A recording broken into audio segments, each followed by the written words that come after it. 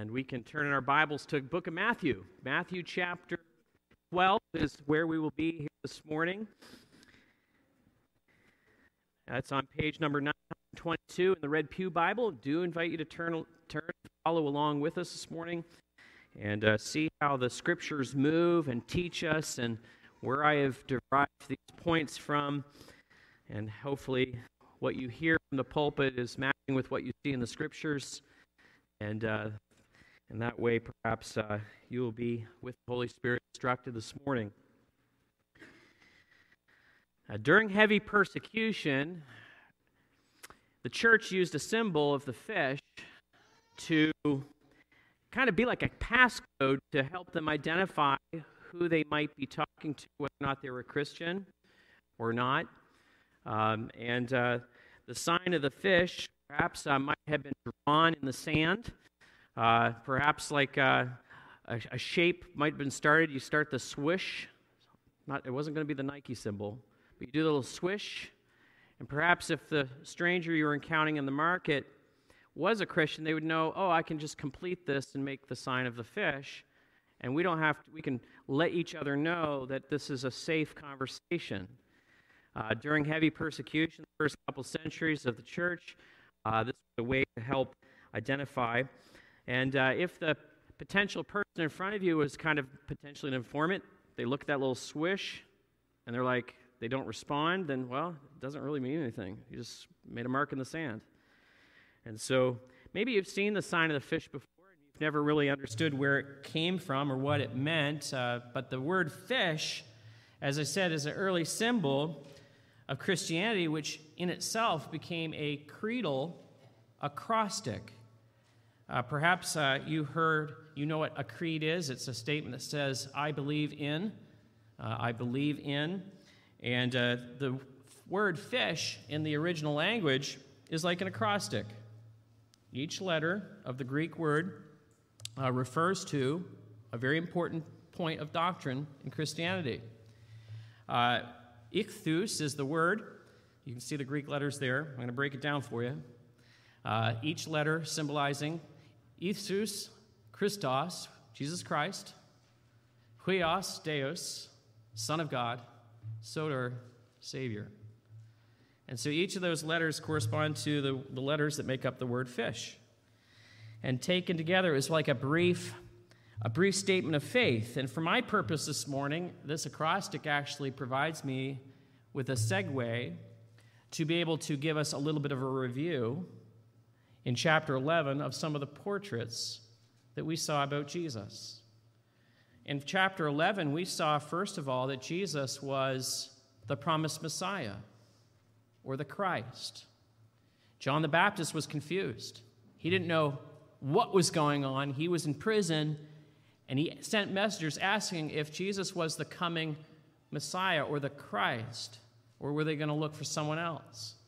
And Jesus goes into explanation and then turns to denounce cities that had his ministry in them and yet could not see him to be the Son of God who was coming as a coming judge to judge the world. And then we move to a third portrait of Jesus in which Jesus communicated to all who would hear him, "Come unto me, all you who labor and are heavy laden, and I will give you rest." He is a compassionate Savior. And you see those words in there, Christ, Son of God, Savior. I'm just using that. I don't think the first church saw these connections. I'm just borrowing it this morning to kind of get us back into the flow of Matthew and the 6 portraits of Jesus that Matthew wants us to see. And so if you are in your scriptures, you'll see chapter 12, we're coming upon a 4th portrait. So let's take time to read this text. It's through verse 21 this morning. At that time, Jesus went through the grain fields on the Sabbath. His disciples were hungry, and they began to pluck heads of grain and to eat. But when the Pharisees saw it, they said to him, "Look, your disciples are doing what is not lawful to do on the Sabbath." And he said to them, "Have you not read what David did when he was hungry, and those who were with him, how he entered the house of God and ate the bread of the presence, which was not lawful for them to eat, nor for those who were with him, but only for the priests? Or have you not read in the law how on the Sabbath the priests in the temple profane the Sabbath and are guiltless? I tell you, something greater than the temple is here. And if you had known what this means, I desire mercy and not sacrifice, you would have not had condemned the guiltless. For the Son of Man is Lord of the Sabbath. And he went on from there and entered into their synagogue, and a man was there with a withered hand. And they asked him, is it lawful to heal on the Sabbath? So that they might accuse him. And he said to them, which one of you who has a sheep, if it falls into a pit on the Sabbath, will not take hold of it and lift it out? Of how much more value is a man than a sheep? So it is lawful to do good on the Sabbath. Then he said to the man, stretch out your hand, and the man stretched out, and it was restored, healthy like the other. And the Pharisees went out and conspired against him, how to destroy him. And Jesus, aware of this, withdrew from there, and many followed him, and he healed them all, and ordered them not to make him known. And this was to fulfill what was spoken by the prophet Isaiah, behold my servant whom I have chosen, my beloved with whom my soul is well pleased. I will put my spirit upon him, and he will proclaim justice to the Gentiles. He will not quarrel or cry aloud, nor will anyone hear his voice in the streets. A bruised reed he will not break, and a smoldering wick he will not quench, until he brings justice to victory, and in his name the Gentiles will hope. Now, a long text, but in this text, we can see several colors that Matthew is trying to highlight in this portrait of Jesus. He is highlighting primarily, like a primary color in this painting, there is the authority that Jesus has to, and he lays claim over a primary commandment in the 10 Commandments. And he shocks his listeners, and he shocks the establishment, and rattles them. And authority is a dominant color that's in this portrait. There's another color, a secondary color, which is more applicational for us, and that is the significant degree of wisdom that Jesus displays. It's highlighted intensely. Jesus knows the Scriptures, and he applies the Scriptures in a way that is not legalistic. And I would say that if we had even a thimbleful of Jesus' wisdom, how much more joy, how much more peace, how much more contentment we would all have in life. And it takes a great degree of wisdom to know how to follow Jesus well. Yeah, we've got the Bible, but how do we apply it? How do we know how to handle it in such a way that we don't bludgeon one another with it? Try to force people into places that they weren't intended to go. And I see here a beautiful connection between the previous portrait of Jesus as being a compassionate Savior. I see him inviting his listeners to take upon him his yoke and find within a relationship with him peace and rest. And Jesus said, and if you can look back at verse 29 and 30 of the previous chapter, he said, take my yoke upon you. Learn from me, for I am gentle and lowly in heart, and you will find rest for your souls. For my yoke is easy and my burden is light. And this is where real wisdom is found. In our own wisdom, we hurt ourselves and we hurt one another.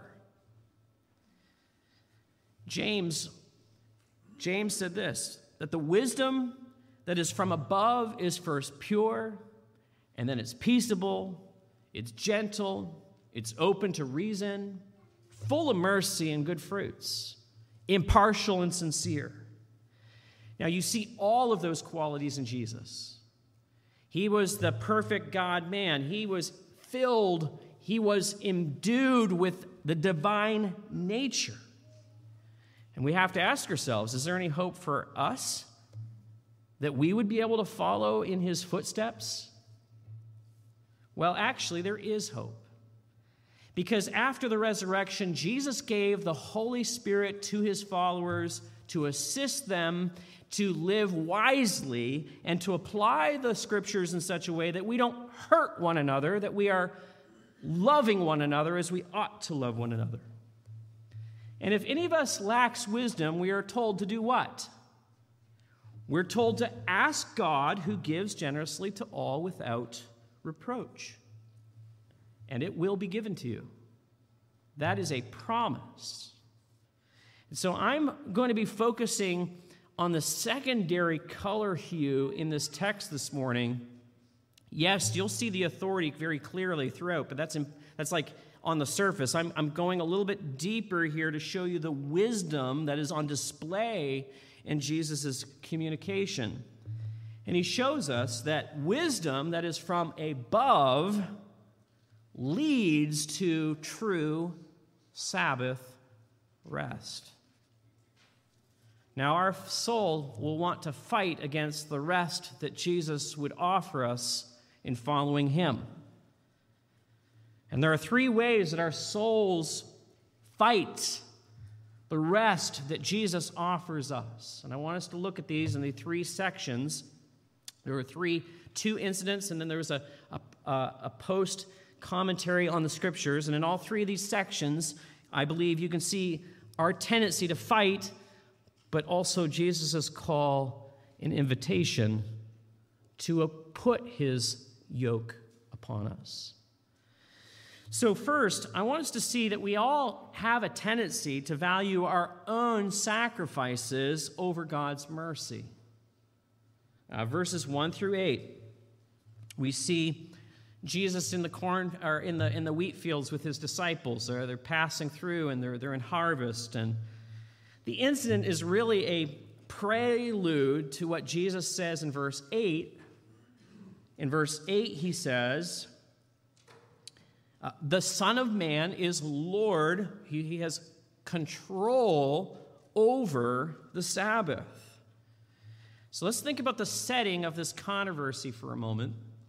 The setting, and you see that the word Sabbath is used frequently. If you're not familiar with what the word Sabbath means, it's okay, but it refers to the sixth day of the Jewish week, or what we would call Saturday. In their calendar system, the last day of the week was the day in which the whole community rested from any activity, any work, and it was a mandatory rest day. No work was to be done on that day, under the pains of being stoned. Now, doesn't that sound lovely? And the severity of the law was actually intended for the good of God's people. I don't know how you are, but have you ever noticed how easy it is to get on the hamster wheel and just kind of keep going and going and going and going and going and going and going, and it just doesn't seem to want to stop? Well, to be honest, I think it's helpful for us to be able to place some guards, and I think God in his wisdom knew that we needed those things. But the Jews themselves had taken what God intended as a gift and used it as a way to control. And they had made every attempt to analyze every aspect of life and quantify it in terms of how much work was being done in that moment. I don't think you could imagine an even more taxing way of living. They were trying to create less work for people, but they made even more work for people. For example, here they have the disciples they're picking grain in the field, and they would say, well, that's actually harvesting. And they would rub those grains in their fingers and say, that's threshing. And you can't do any of those work-related activities on the Sabbath. They had made Sabbath keeping itself work. It was so exhausting to keep up with all of the regulations. I don't know, have you ever done a diet where in the end you become so obsessed with everything that you're eating that it becomes exhausting to even maintain and keep up? What first started out was a great idea becomes like a burden on your back.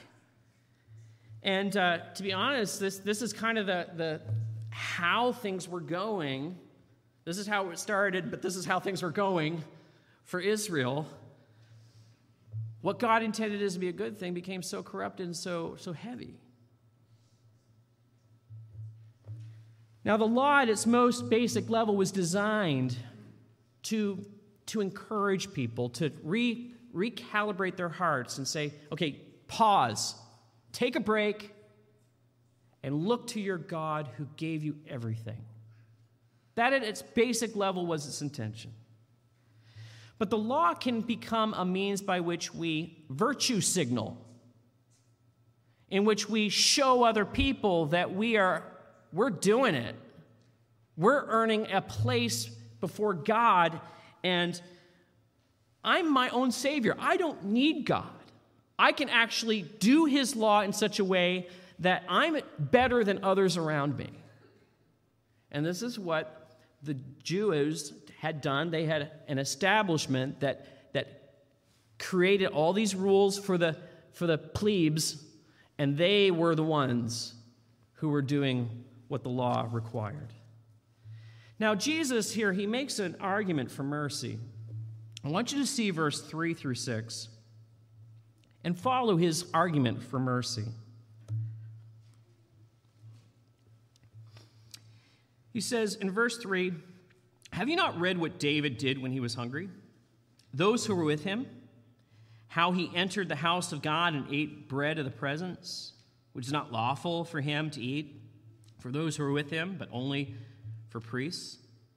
Have you not read in the law how on the Sabbath the priests in the temple profane the Sabbath and are yet guiltless? And I tell you, something greater than the temple is here." Now, Jesus parries back very skillfully. He's an approved workman that needeth not to be ashamed. He rightly divides the word of truth. I don't think Jesus necessarily quoted a verse he learned in Awana, but what he did was he knew the Bible stories, and he knew how to interpret them well. And he remembers the story about David on the run from Saul. And he took refuge in the temple, or the tabernacle as it was in those days. He was hungry. He didn't have time he was running for his life.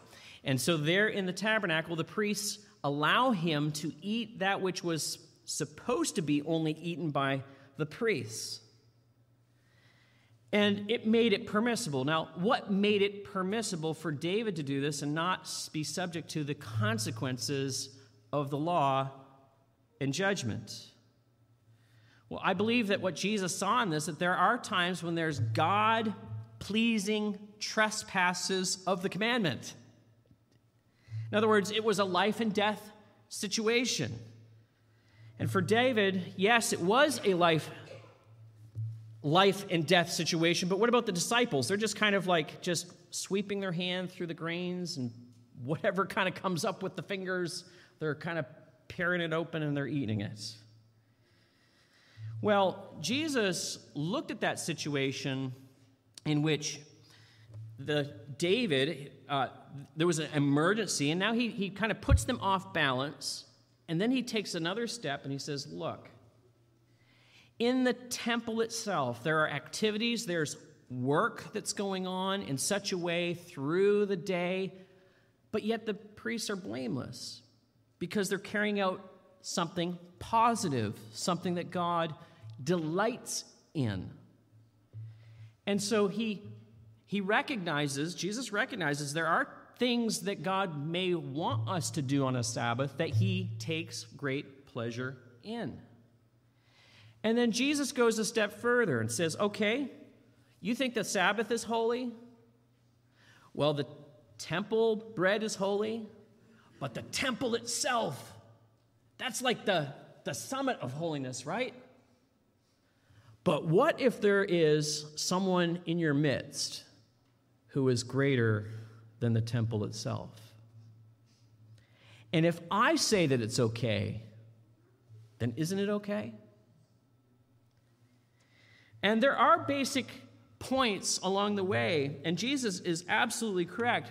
God values mercy over sacrifice. And there are points along the way that if Jesus is the true and greater temple, he's going to take away all the sins, and he is the one who is going to provide mercy in the greatest expression. So why can't you, on your low level, do acts of mercy too? Since all sacrifices are going to be carried out in him. It's amazing how easily we can twist the scriptures to self-justify and allow us to do whatever we would want to do. Now, in verse 7, Jesus examines the motive here, and he quotes an Old Testament text that condemns them for not having a merciful spirit. Now, let's read verse 7 together. It says, "Now, if you had known what this means, 'I desire mercy and not sacrifice,' you would not have condemned the guiltless." Now, this is actually, in Matthew's presentation, the second time Jesus has quoted this scripture to these Pharisees. Back in chapter 8, they had turned up their noses to Jesus mingling with Matthew. Jesus even went into the house of a tax collector. He was a corrupt IRS worker. Why would you even go into his house? He's the enemy. And Jesus said, look, I want you to go, and I want you to learn what this means. I desire mercy and not sacrifice. He quotes the same text. And apparently they had not learned what this meant because they are failing to apply mercy here. And they had not learned, not because they couldn't learn, they were intelligent people, but because they didn't want to learn. They were proud, and they wouldn't let the word of God affect their hearts. You know, and I think we ought to take great consideration from what Jesus is instructing these and see if not we at times will apply and do the same things.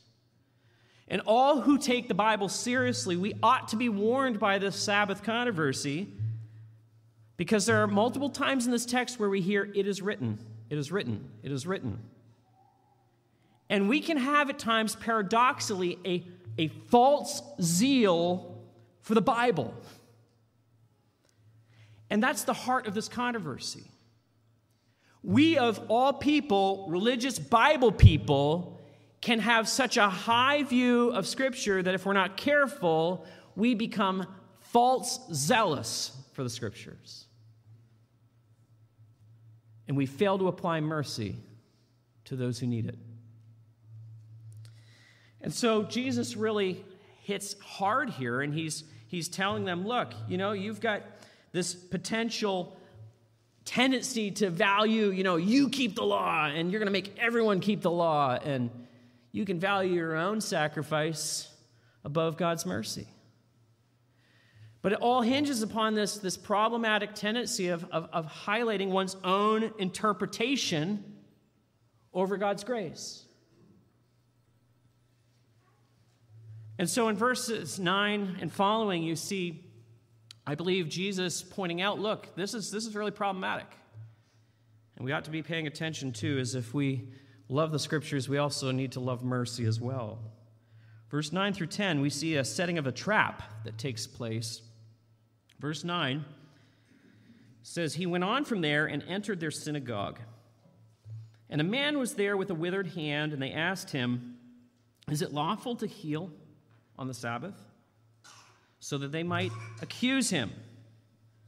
So Jesus sees this man with a withered hand, and I don't know what happened that caused this withering to take place. I have met folks who have had strokes, whose arms become withered and turned in. And it can take a lot of time to kind of go through therapy and try to even get them out to half use. We don't know. Maybe it was a birth defect. I'm not positive. But they used this man in such a corrupt and gross way to try to trap Jesus, and they asked him, is it lawful to heal on the Sabbath? They knew his heart's intention to do good. And it's a trap. Now, how could Jesus have gotten himself out of this trap? Well, if he was a lot like us, we might say, we might get all political and we might go something along these lines. I believe it's biblical to treat emergency cases on the Sabbath. But I believe that other cases, out of reverence for God's word and the Sabbath, can wait a few more hours. Just a few more hours. When sundown hits, come by my house, I'll take care of you. Now, why doesn't Jesus give that kind of answer?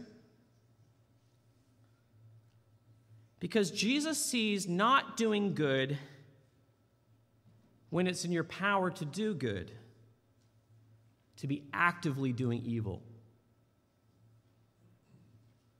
When you've got the power and it lies by you to do good and you choose not to do it, it's an evil heart that's doing it.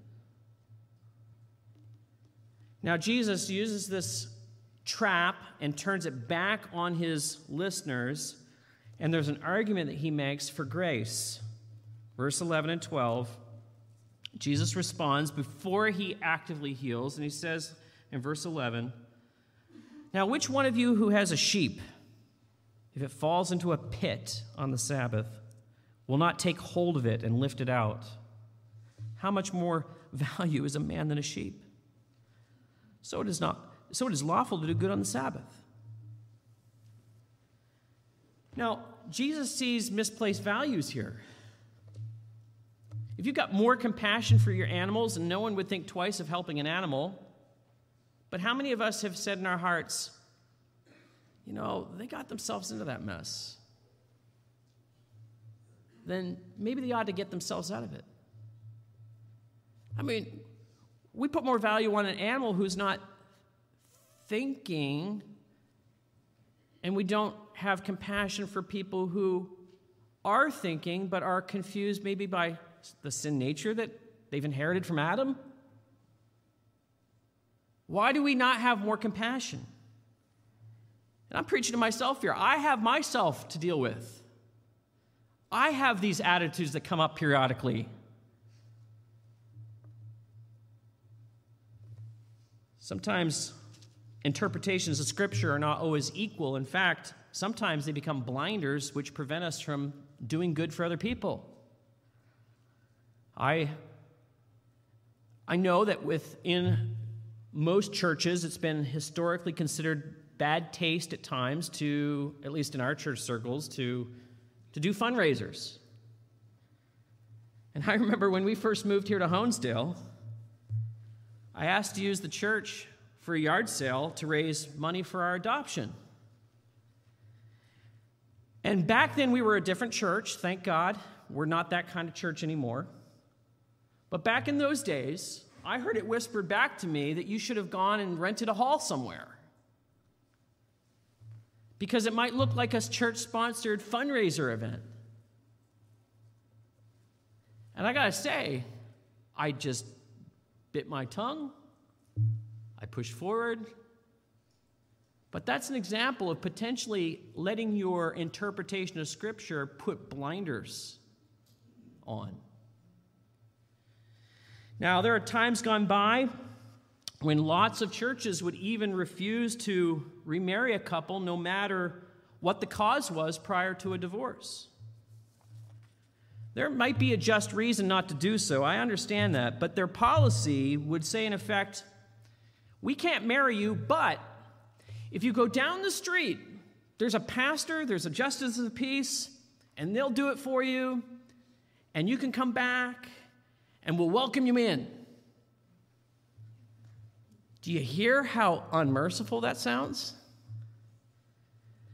And if we're not careful, a non-gracious and false biblicism can be at play.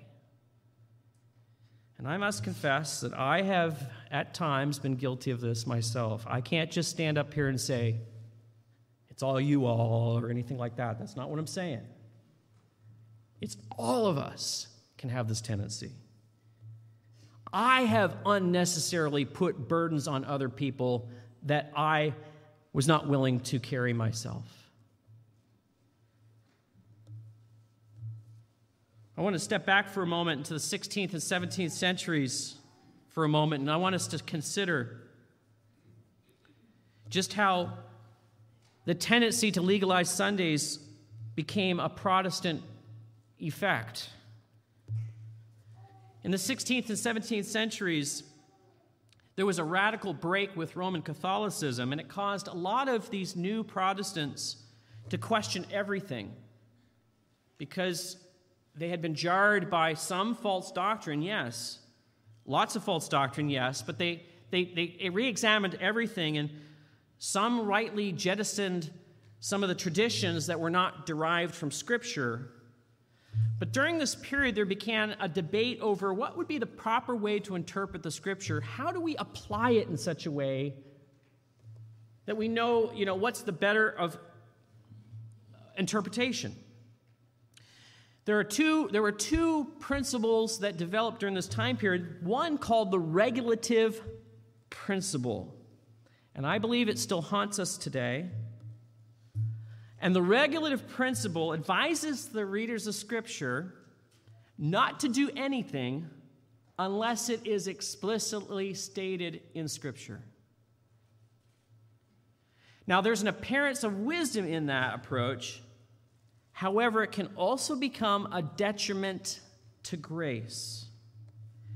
And so in corporate worship in the 16th and 17th centuries, a lot of nonconformist churches only sang from the Psalter. They would only sing because there was great dispute over what was a hymn and what was a song, and can we take the Scripture and kind of set it to a tune and kind of rework the words so it rhymes at the end. And there were great battles over that type of stuff. And it was brought out because, yes, there was a desire to be faithful to Scripture. That's commendable. But the regulative tendency became etched into the thinking of people's hearts and minds. In fact, it even entered into the Westminster Confession of Faith and affected a lot of people. John Bunyan was one of those who had severe emotional ups and downs because he was told by the church that he couldn't do any recreational activity on a Sunday. As a young man, he was an athletic guy. He loved lawn bowling. And he would go lawn bowling in the afternoon, and then he would break down in tears later, realize, I had broken God's word.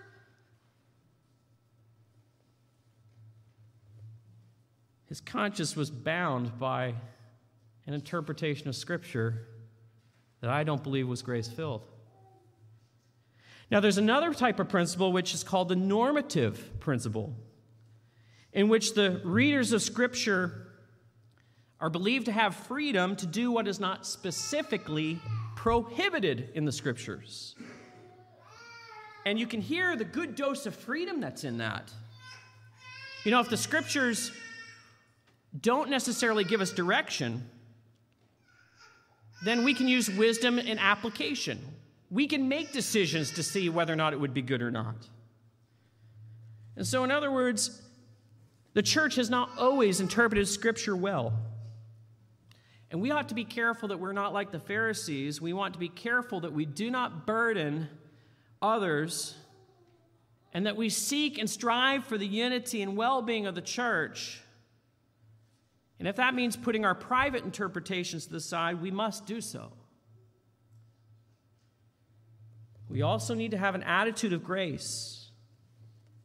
Be ready to help.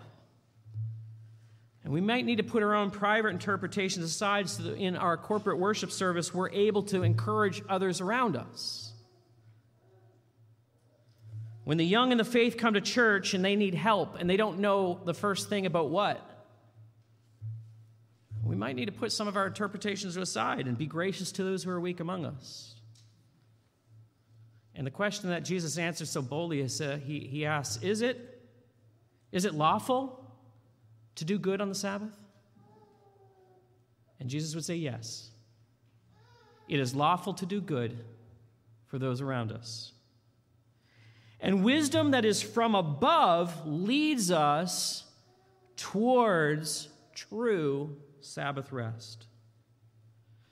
Now we need to examine the motive again. I spent a lengthier time on that point, but in verse 13 to 14, you can kind of see some of the similar conclusions and examination as we saw in the previous incident. Verse 13 to 14, we read, "And then he said to the man, 'Stretch out your hand.' And the man stretched it out, and it was restored, healthy like the other. But the Pharisees went out and conspired against him, how to destroy him." Can you imagine? Jesus commanded the man to stretch forth his, like he's weak. He can't. It could take 2 or 3 years of therapy just to get half your use back. And he just goes, whoop. How can you look at that and then walk away and say, "No, we need to destroy this guy"?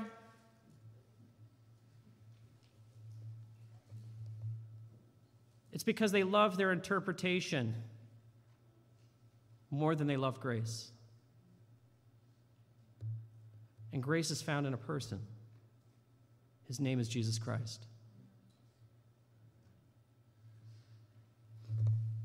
In all of this, there is a tendency to value our own wisdom over God's Spirit. Verse 15 to 21. Verse 15 to 21. Jesus was aware that they were going to try to destroy him, and it wasn't his hour, it wasn't his time.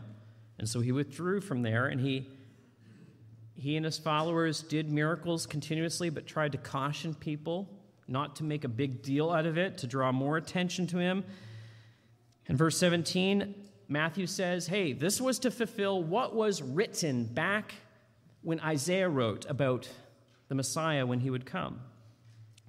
"Behold my servant whom I have chosen, my beloved with whom my soul is well pleased. I will put my spirit upon him, and he will proclaim justice to the Gentiles, and he will not quarrel or cry aloud. Nor will anyone hear his voice in the streets. A bruised reed he will not break. Smoldering wick he will not quench, until he brings justice to victory, and in his name the Gentiles will hope." There is an attempt to be quiet, but also I want us to note that in these 10 lines quoted from Isaiah, we're almost halfway through Matthew, and there's almost like a reflective look back on what Jesus has done to this point, even in this. I mean, in the first line of Isaiah, we kind of reminded of the baptism of Jesus when he went down into the waters and he came up again. "Behold, my servant whom I have chosen, my beloved," and you almost want to say son, "with whom I am well pleased." It's intentional to remind us that Jesus was anointed with the Holy Spirit to carry out a ministry of relief to the weak and the sick. But he was also endued with great wisdom, because it says at the end of that verse, "I will put my spirit upon him, and he will proclaim justice to the Gentiles." Now, the word justice there is a beautiful expression of knowing how to live well with other people. Proclaiming justice. Like, how do I live well with other people? And Jesus did that. He taught the Sermon on the Mount. The wisdom in the Sermon on the Mount was so great, but it would move a person to a place of blessedness, to a place of emotional and spiritual healing. It will actually take you a place of rest rest within your soul. Now, at the moment, this message was hidden from the Jews and it was going to come to the Gentiles, yes. But Christ's pattern is described in this, in which he doesn't quarrel, he doesn't cry out in the streets, he's not a revolutionary. You know, the world likes revolutionaries. Well, some of the world does. Some people like a bull in a china shop. But most revolutionaries have little patience for the weak. Jesus is for the weak. And that's not the wisdom of the world. But that's the way of the Spirit. Jesus is gentle with bruised reeds, smoldering wicks that are just barely there. He doesn't just squish them out. Hanging on by an ember. I got to be honest, just when I think I'm being gentle, I know I'm not being gentle enough. I know that my own heart, I also struggle with these tendencies. It's the outcasts that come to Jesus. They were the ones who got his special attention. It's a place of self-denial. And the cross leads us to find him who our souls desperately need. He's our true Sabbath rest. In our weakness, we long for just a day. Can I just have a break? Can I just have one day? Jesus offers eternity, eternal rest, because he's Lord of the Sabbath. And the resurrection shows us that he has gone to prepare a place for us, and he's going to come again, and he's going to receive us unto himself, so that where he is, we may be with him forever. And real wisdom comes from above. It doesn't come from this earth. We may think that we've got like the best way, and we've got the knowledge, and we've got the skills, and no. Wisdom that is from above leads to true Sabbath rest. And our souls fight because we want the glory. We fight that rest. We want to value, my sacrifice, I can do this. I like my interpretation better than your interpretation. We value our own wisdom over the Spirit. Who is wise and understanding among you? By his good conduct, let him show his works in the meekness of wisdom. But if you have bitter jealousy and selfish ambition in your hearts, do not boast and be false to the truth. This is not wisdom that comes down from above, but is earthly, unspiritual, demonic. For where jealousy and selfish ambition exist, there will be disorder and every vile practice. But the wisdom, that which is from above, is first pure, then peaceable, then gentle, open to reason, full of mercy and good fruits, impartial, sincere. And a harvest of righteousness is sown in peace by those who make peace. Let's pray. Lord, thank you for your Son. He is who we need to follow. We need to put ourselves into him. Lord, where we don't follow well, Lord, help us to be humble, to admit so, and to take the steps that we need to change and make things as they ought to be. And I pray, dear Lord, that you would cause us to love well, to love your word, but also love one another. And so, Father, I pray that you would lead us with wisdom that which comes from above. And may you receive all glory through your church. In your name we pray. Amen.